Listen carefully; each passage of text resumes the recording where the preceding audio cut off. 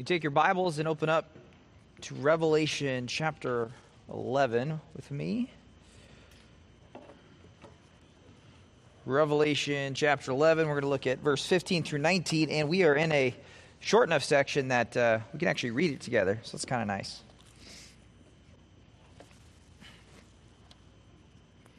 Well, as you're turning there, just a word of thank you for those who were praying for the men that were able to get out to Shepherd's Conference. For those who don't know, is a pastor's conference at Grace Community Church in California. So someone's asking me how many times I'd been, and I had to do the math, and I think this was 13.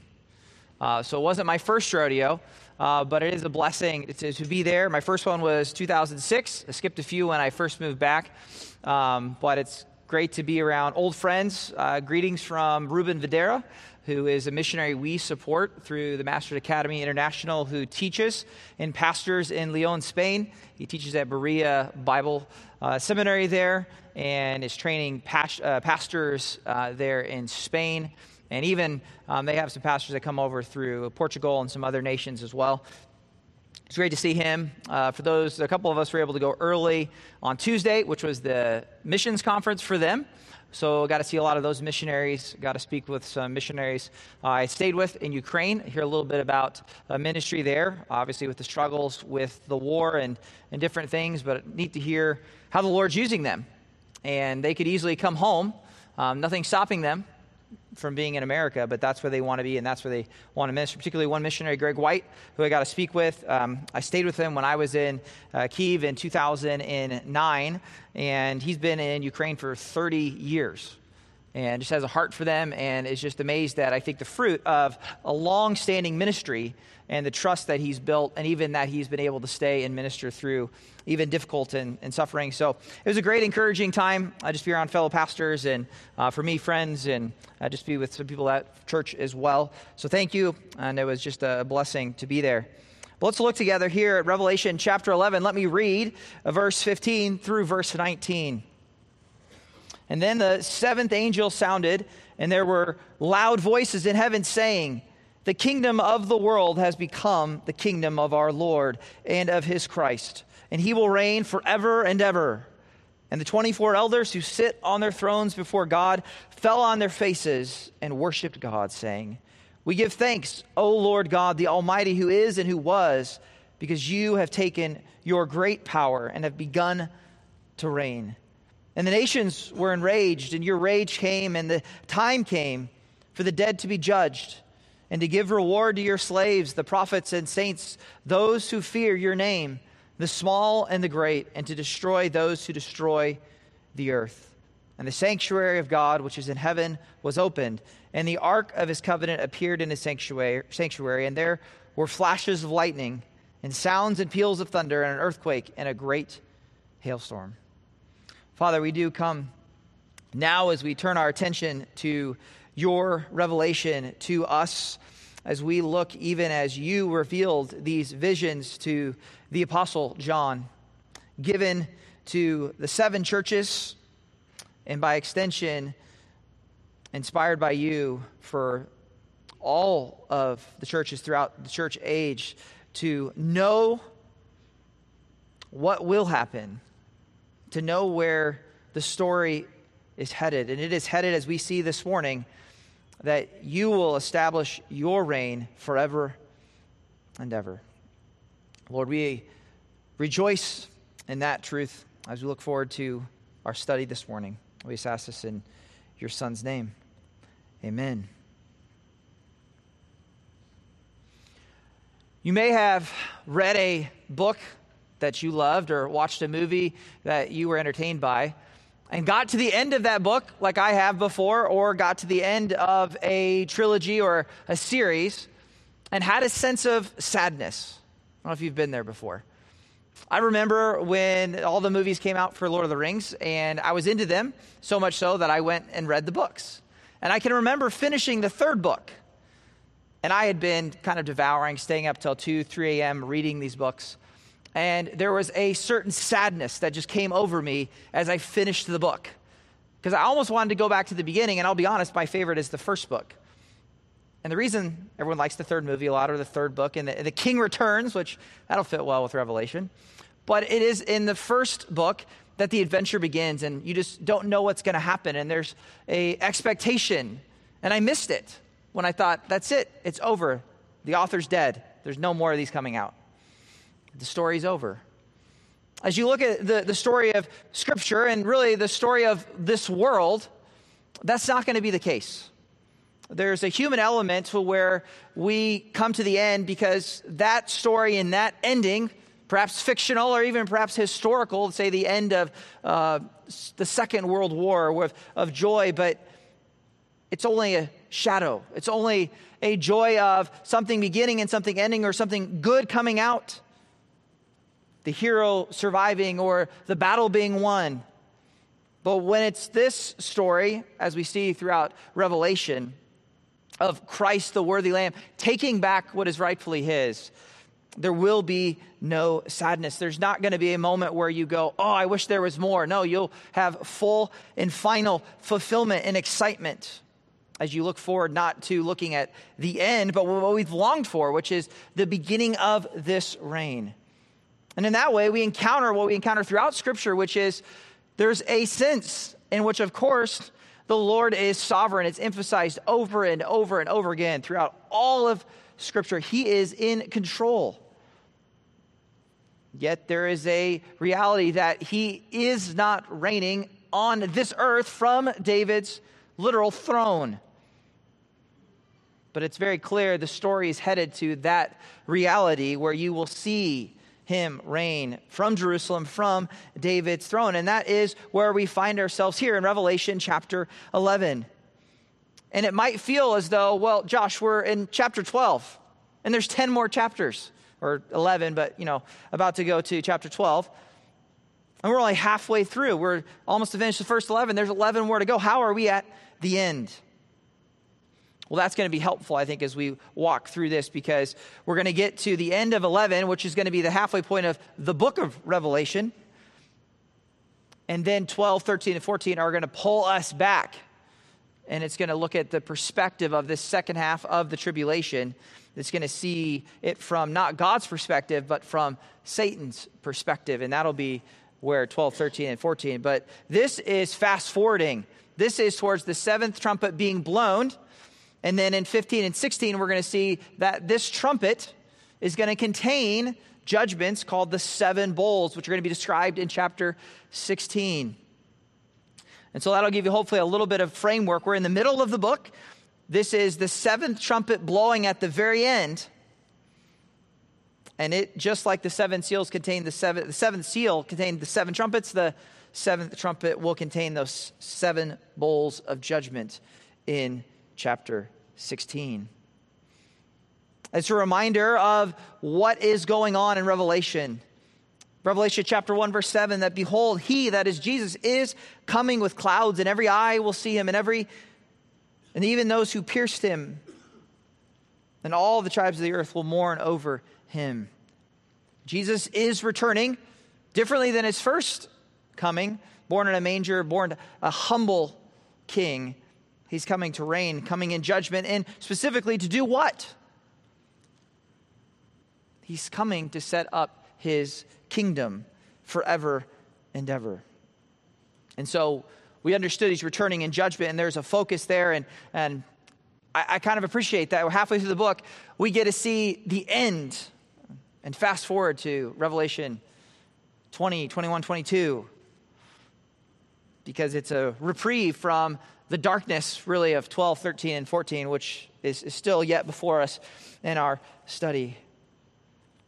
Because we have seen in chapter 1 the things which have, John says, write down the things which you have seen, and the things that are, which chapter 2 and 3 describe those seven churches. And now, of course, we are in the things that take place after these things, starting in chapter 4. The seven seals, the seven trumpets, the seven bowls. But this morning, we get to sit back and we get to celebrate. We get to rejoice. We get to find a statement on the end and the celebration of the victory of Christ, where he will reign in heaven, sounds with a loud voice, praising God, and the church falls on their knees as described as the 24 elders. And they are going to praise him because he is worthy. And yes, he was worthy before, but they get to see this action in time and in history in this unique way. Next week, the shift focuses. But for now, we get to focus on the reign of Christ, that he will reign forever and ever. And what you need to know about the reign from these few verses, it's only 4 verses, is you're going to need to know 3 things. You're going to need to know the certainty of the reign of Christ. You're going to need to know the ceremony, as we're going to call it, of the reign of Christ. And we're going to see the covenant. So the certainty, the ceremony, and the covenant. The first of these is we're going to see here in verse 15 that the question of the reign of Christ is not a question of if. It is only a matter of when it will happen. It is an absolute certainty, and it's not only certain, but it is characterized as an eternal reign that is forever and ever. The 7th angel sounded here in verse 15, and there were loud voices in heaven saying, and that's very descriptive of heaven. We saw that in 4 and 5. Heaven seems to be a very loud place, or at least it appears from John's perspective as loud. And those loud voices proclaim, quote, "The kingdom of the world has become the kingdom of our Lord and his Christ, and he will reign forever and ever." This idea of kingdom is from the very beginning of Scripture all the way through. If you want to talk about the big picture, if you want to talk about not just what is Revelation about, what all of Scripture is about, kingdom is as good as a word that can encompass it all. This is the return of the rightful king. Adam and Eve were given a job to do, and they failed. But the second Adam is going to take back and please and be perfectly faithful to the Father and rule and reign perfectly in a way that Adam never could have, but that only Christ can, who is worthy. And so kingdom is a concept which we're not going to do it this morning. We might at some point in Revelation pull the car over and really look at kingdom and see all these ways.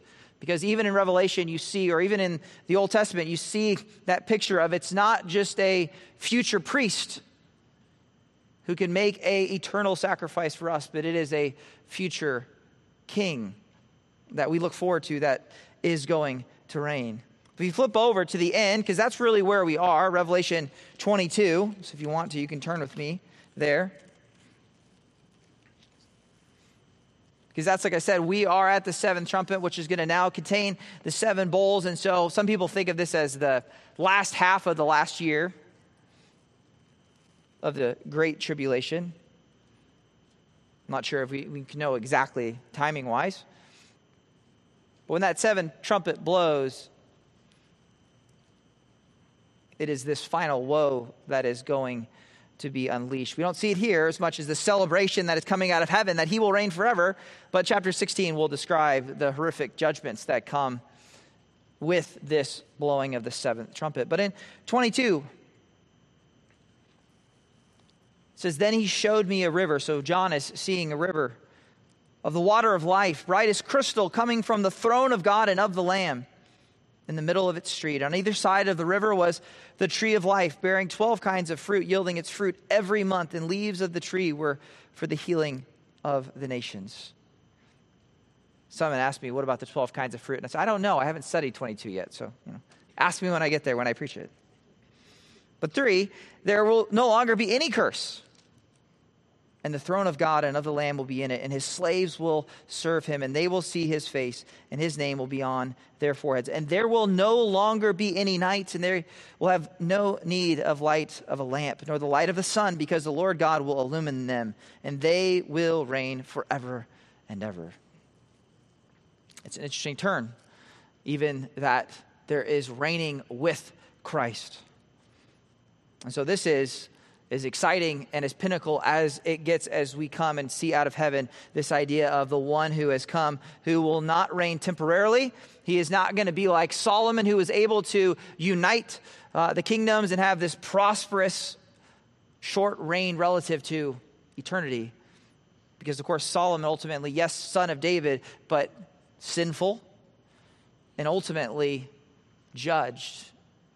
And the kingdom split after his death. And most problematic of all, if 2 Samuel 7, that there is a promise that David will have a son on his throne forever, Solomon is just like you and me, which is he dies. But there's one who comes who is raised from the dead, who is eternal, who lives forever. And so that storyline of who will sit on that throne forever and ever, this is where it finds its culmination. It is Christ who will reign there forever and ever, just as it says in Revelation chapter 22. And not only there do you see that kingdom thread, or do you see that, but we've seen multiple times from the prophets like Daniel chapter 7, that to the Messiah, to Jesus, to him was given dominion, glory, and kingdom, that all the peoples, nations, and men of every tongue might serve him. His dominion is an everlasting dominion, which will not be taken away, and his kingdom is one which will not be destroyed. It's certain. It is eternal.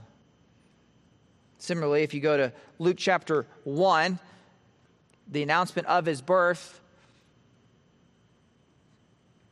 he didn't come on the white horse to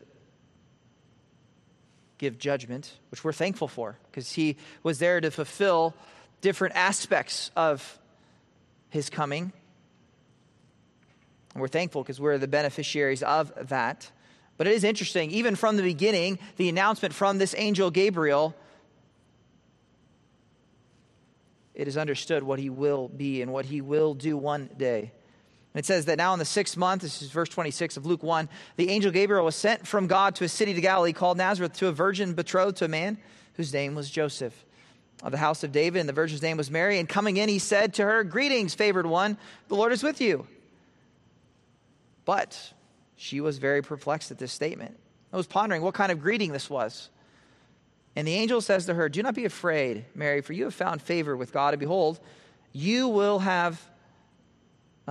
conceive in your womb and bear a son, and you shall call his name Jesus. He will be great, and he will be called the Son of the Most High. The Lord God will give him the throne of his father David, and he will reign over the house of Jacob for how long?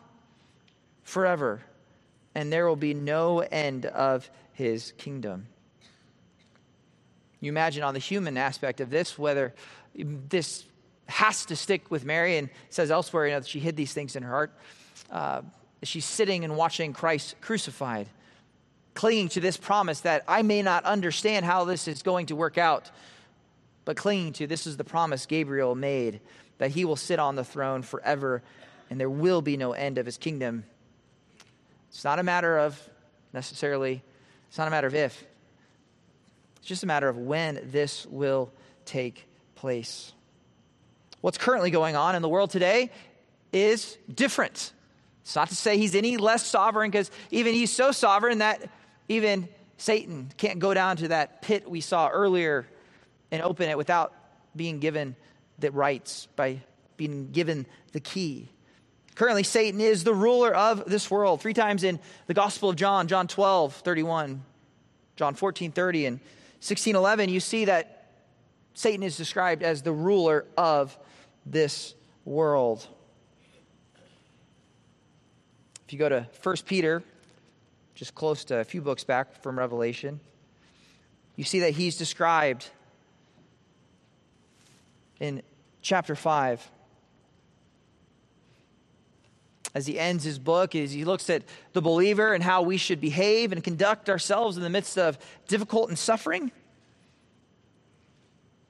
Some of his final parting words are to be sober, which of course is contrasted with being drunk. That is, be in your right mind, be of sober spirit, be watchful. Why? Because your adversary, the devil, prowls around like a roaring lion seeking someone to devour.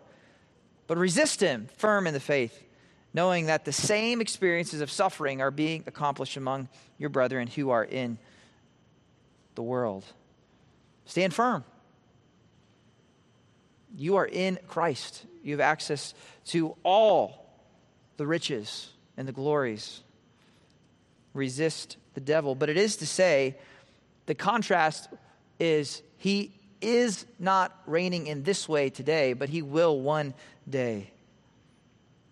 Doesn't mean he's any less in control, but it is something to then look forward to into the future.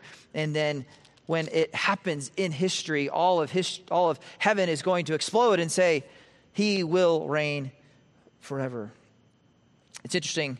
At the moment, there's always been various views of how to understand the book of Revelation and how to look at the millennial reign of Revelation chapter 20. But one of the views would be that I subscribe to, that it's in the future, right? I would be pre-millennial, that I think Christ will return before the millennium, and I think he'll reign for 1,000 years, as described in Revelation 20. There's also a view called postmillennialism, which is Christ returns at the end of the millennium. But one of the interesting consequences of that is when you get to Revelation chapter 20, the very first thing that happens is Satan is bound in Revelation 20.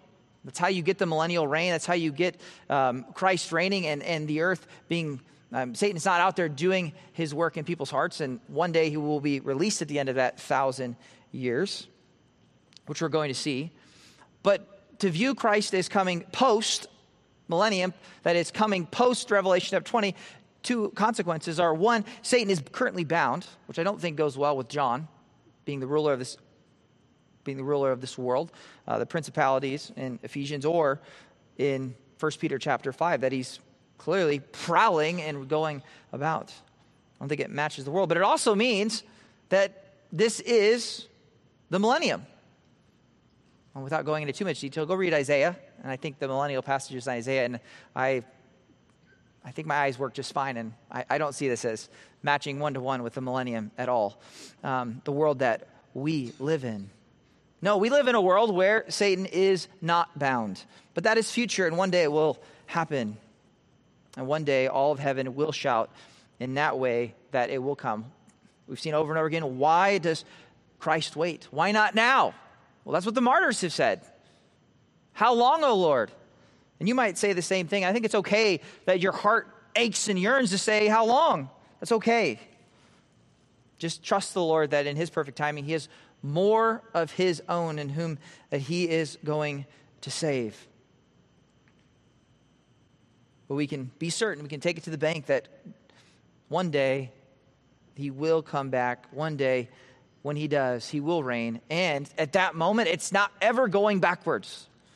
He will reign from that point forward in that manner over all. He'll take back what is rightfully his, and he will reign forever. John wrote this. Also, when you get to 21 and 22 towards the end of the book, he is just like a lot of books. All of a sudden, what he said in the beginning shows up in the end. There's a blessing that comes from those who not only read, but those who obey the book of Revelation. The impact of this future event is intended to have real implications for today. That we know he'll both hand out judgment, and he'll hand out, as we'll see, not just judgment, but reward. As I said, this is a nice reprieve. This is rejoicing in heaven. People getting rewarded before we have to slide back into the dragon in chapter 12. And that happens, as I think of it this way, in a picture of it. My picture of it is of a ceremony. And so you see the certainty of Jesus' reign. But what else about Jesus' reign is highlighted here is that there is a ceremony. And by that I simply mean that there are things that happen where it seems people are judged and people are rewarded. Look at verse 16. He said, and the 24 elders, which we identified as the church in heaven from the earlier in the book, who sit on their thrones before God, fell on their faces and worshiped God, which is what the 24 elders, what the church always does. But they say this, we give thanks, verse 17, O Lord, God the Almighty, who is and who was, because you have taken your great power and have begun to reign. Which implies this is a unique point. Reigning literally from a throne on the earth in a unique way. I had a good friend who always critiqued me. I'm sure I have many little filler words. In Nebraska, literally is one of them. And eventually he yelled at me and said, everything can't be literally this, literally that. This is one of those cases where it's appropriate.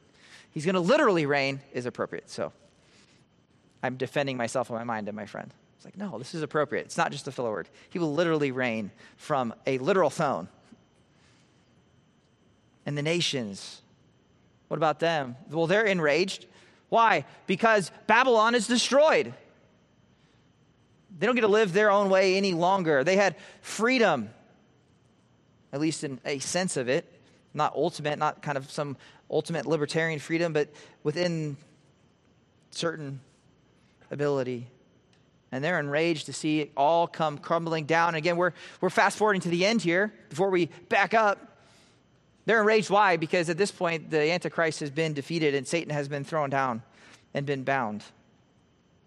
Their rage came, and then the 24 elders, the church cries out and says, the time has come for the dead to be judged and to give reward to your slaves, the prophets, the saints. Some people ask, which prophets?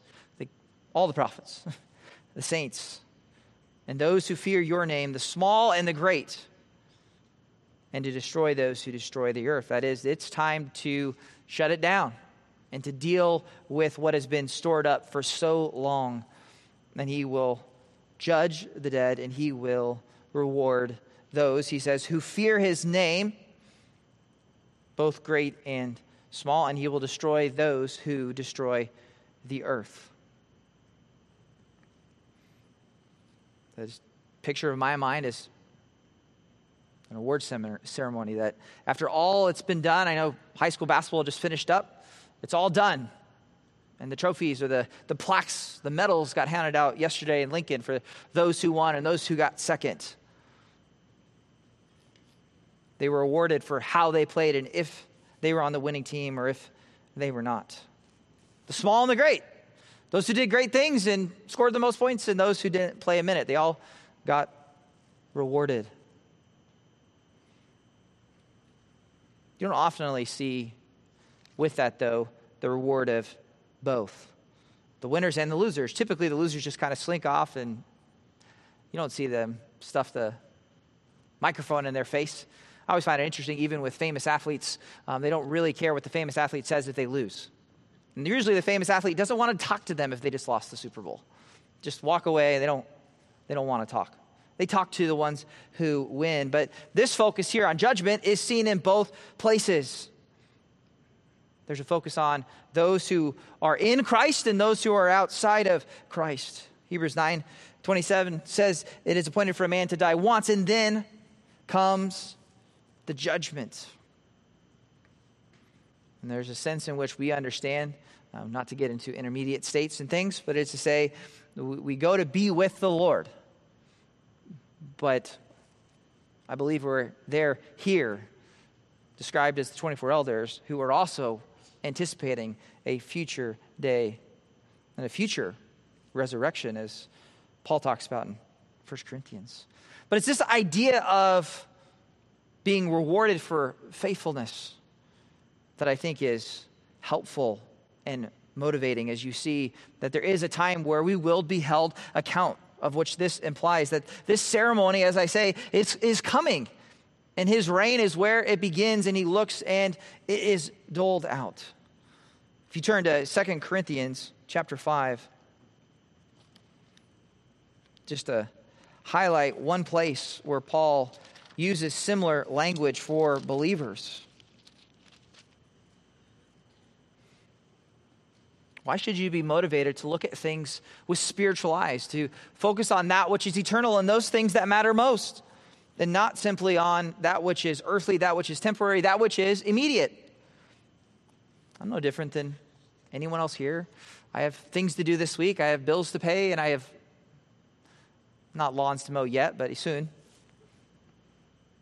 Doors to install, walls to paint.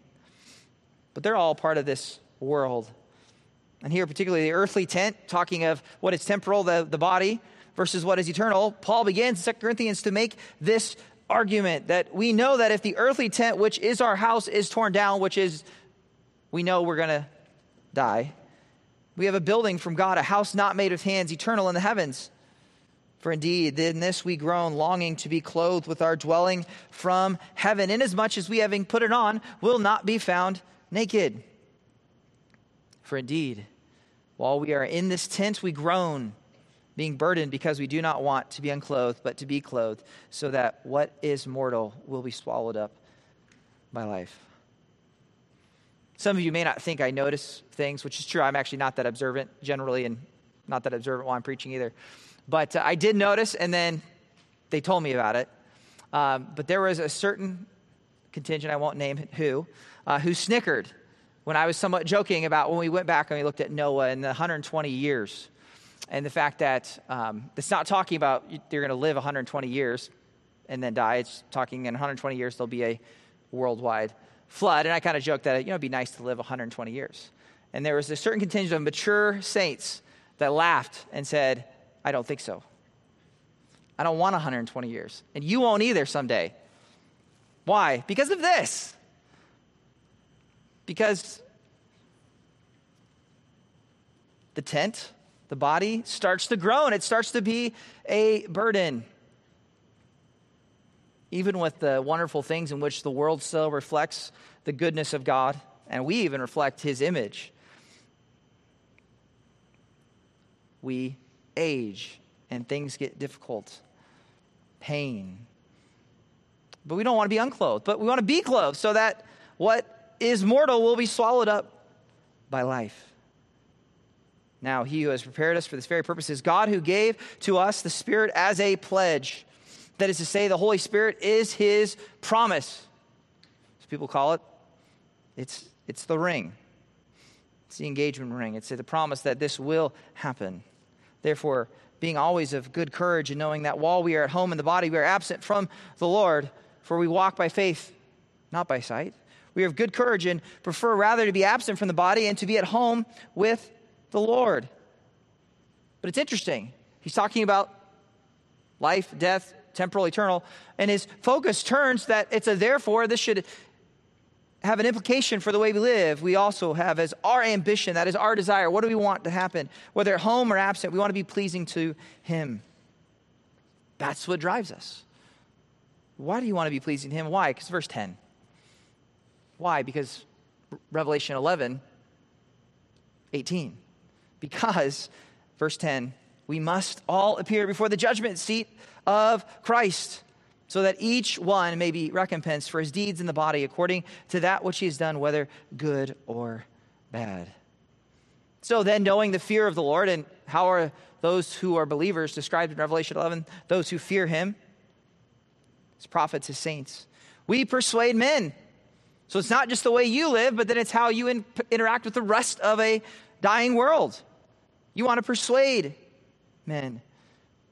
Persuade them of the truth of God, the truth of there is a judgment, and that there is a way of escape and salvation in Christ.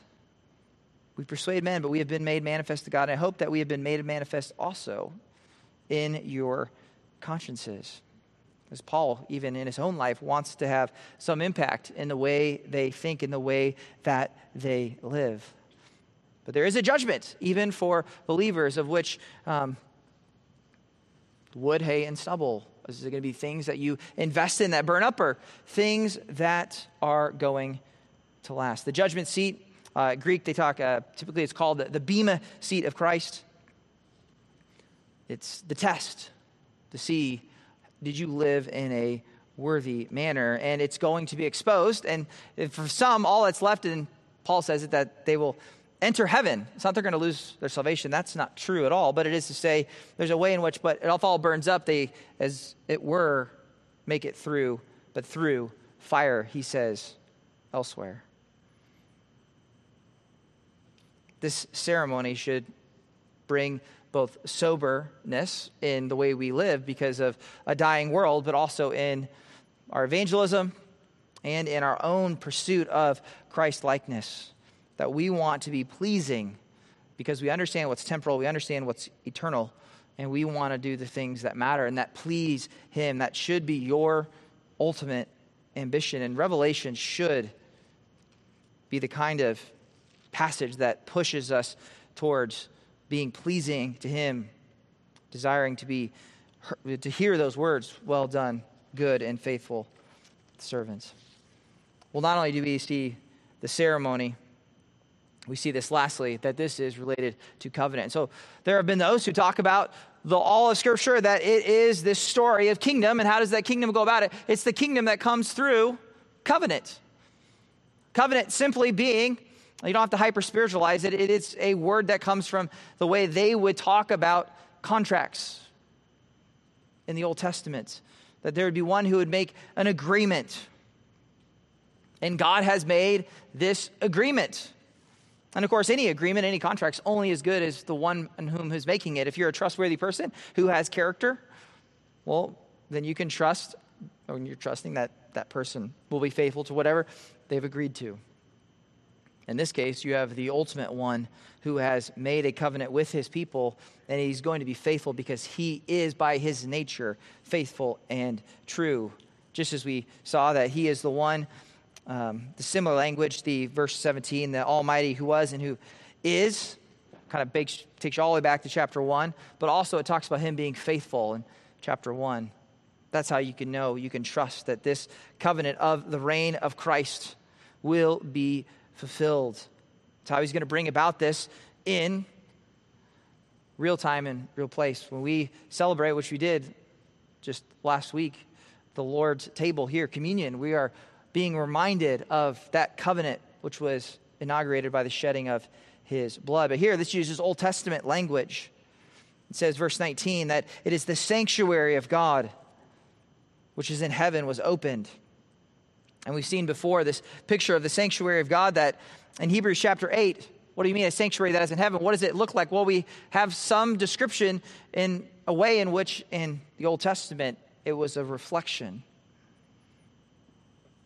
It says, Hebrews chapter 8, now if he were on earth, he would not be a priest at all, since there are those who offer the gifts according to law who serve a copy or a shadow of the heavenly things, just as Moses was warned by God when he was about to erect the tabernacle. For see, he says that you make all things according to the pattern which was shown you on the mountain. And so there seems to be a reflection of this temple that is in heaven that is reflected even on earth. And of that he talks here, the sanctuary of God, which is in heaven, the throne which is there in heaven. It is opened. And there it says there is the ark, of which we would then say the ark that was here, that Israel had, was in some way a copy or a reflection of this ark of his covenant, which appears, John sees it in his sanctuary. And with that come the loud noises we've seen over. This is a phrase repeated of lightning and sounds and peals of thunder and an earthquake and a great hailstorm. It's the only time this phrase is used. You might be familiar and you think, this doesn't sound right. Isn't it the Ark of the Covenant? Well, normally it is, but this is the only time you see this phrase. This is the Ark of his covenants, which perhaps is just emphasizing the nature of it, that he's emphasizing this is my sanctuary, my ark, the ark of his covenants. Hebrews chapter 9 says, behind the second veil there was a tabernacle, which is called the Holy of Holies. So as you're entering into the tabernacle and you're walking in and you're getting into the center of the Holy of Holies, which only the high priest is allowed to go into, and there having a golden altar of incense and the Ark of the Covenant, which is typically how it is referred, covered on all sides with gold, in which was a golden jar holding the manna and Aaron's rod, which budded, and the tablets of the covenant. And above it were the cherubim of glory overshadowing the mercy seat. And of these things we cannot now speak in detail, which he's saying because Israel was judged and they don't have one. He just has what the Old Testament says. But now, when these things have been so prepared, the priests are continually entering the first part of the tabernacle, performing the divine worship. But into the second, only the high priest enters once a year, But he does so not without taking blood, which he offers for himself for the sins of the people committed in ignorance. The ark was to symbolize communion with God. It's where the blood sacrifices are offered for sin, and where it is the picture of God being reconciled to the nation Israel because they have offered this blood sacrifice. And of course, you look forward into then ultimately the covenant that is made through Christ's blood, which is eternal, of which this ark of the covenant and this tabernacle are simply copies or shadows of the heavenly realities of what has happened in Christ. You see, of the manna, it symbolizes that God supplies their needs. He provided manna food in the wilderness, and that he is sovereign. The rod that was budded of Aaron's, that he gave his law, the 10 Commandments, and a reminder that God had entered into them with this covenant, the Abrahamic covenant that was eternal. And he promised them then a new covenant, of which the New Testament is clear, you and I are grafted into. So given originally to the Jews, but then as we've seen throughout Revelation, that is through them, all the nations will be blessed, in that from every tribe and every nation and every tongue, they will praise the Lord. We see the reign of Christ displayed here. It's perfection. The certainty of it, it's going to happen. A reminder of when it happens, there will be an account. And accountability is wonderful if you have any level of confidence that you will be one who is rewarded. Not so great if you're sitting there worried that you will be found out. I mean, if you have been stealing money from work and the accountant comes in, you're probably sweating, right? Like, uh-oh, someone found it. But if you've been honest and the accountant comes in and it's going to give you a bonus, you're excited. You're going, well, to the best of my ability, and none of us are perfect, you have a confidence that comes in that moment. Why? Because not of what, in that case, it's a bad analogy because don't trust in what you've done, but all analogies break down. But of course, we trust in what Christ has done, and the implication of that is then we live it out, because it's not just the blessing of revelation that comes from hearing the words, but it is the blessing coming from the obedience to what you have seen along with John as he carries you along through this book and this reminder. And the hope that at the midpoint of this book, there's almost like this encouragement that comes that we're headed to 22, where he will reign. The kingdom of our Lord, the kingdom of the world has become the kingdom of our Lord. Just exactly what we pray. His kingdom come, thy will be done on earth as it is in heaven. That is what is going to happen here as the seventh trumpet blows, and it transports us to the end to encourage us today. And it's not going to be just the end of the story where all of a sudden we're going to be sad and go, man, that was really fun. Too bad the adventure's over. No. It'll be a completion of which there'll be fulfillment and joy, and then the beginning of this reign, this period of which he has promised he will reign forever and ever. Let's pray. Father, we do rejoice in this truth and the reminder of the coming victory. We know even now the spiritual truths, the spiritual reality that we have victory over sin and even death in the gospel of Jesus Christ. But as Paul says in 2 Corinthians 5, we see now with faith. We trust you, we trust your word, we trust your character. But we also long for the day when we will see with sight. And we see these things come to fruition. And we see you reigning from your throne. And that as the church, that one day in the future, we will be there. Verse 16. And we will fall on our faces and we will worship you and we will give thanks. Because you, the Almighty who is and who was, you have taken your great power and you have begun to reign. We just ask this in your Son's name. Amen.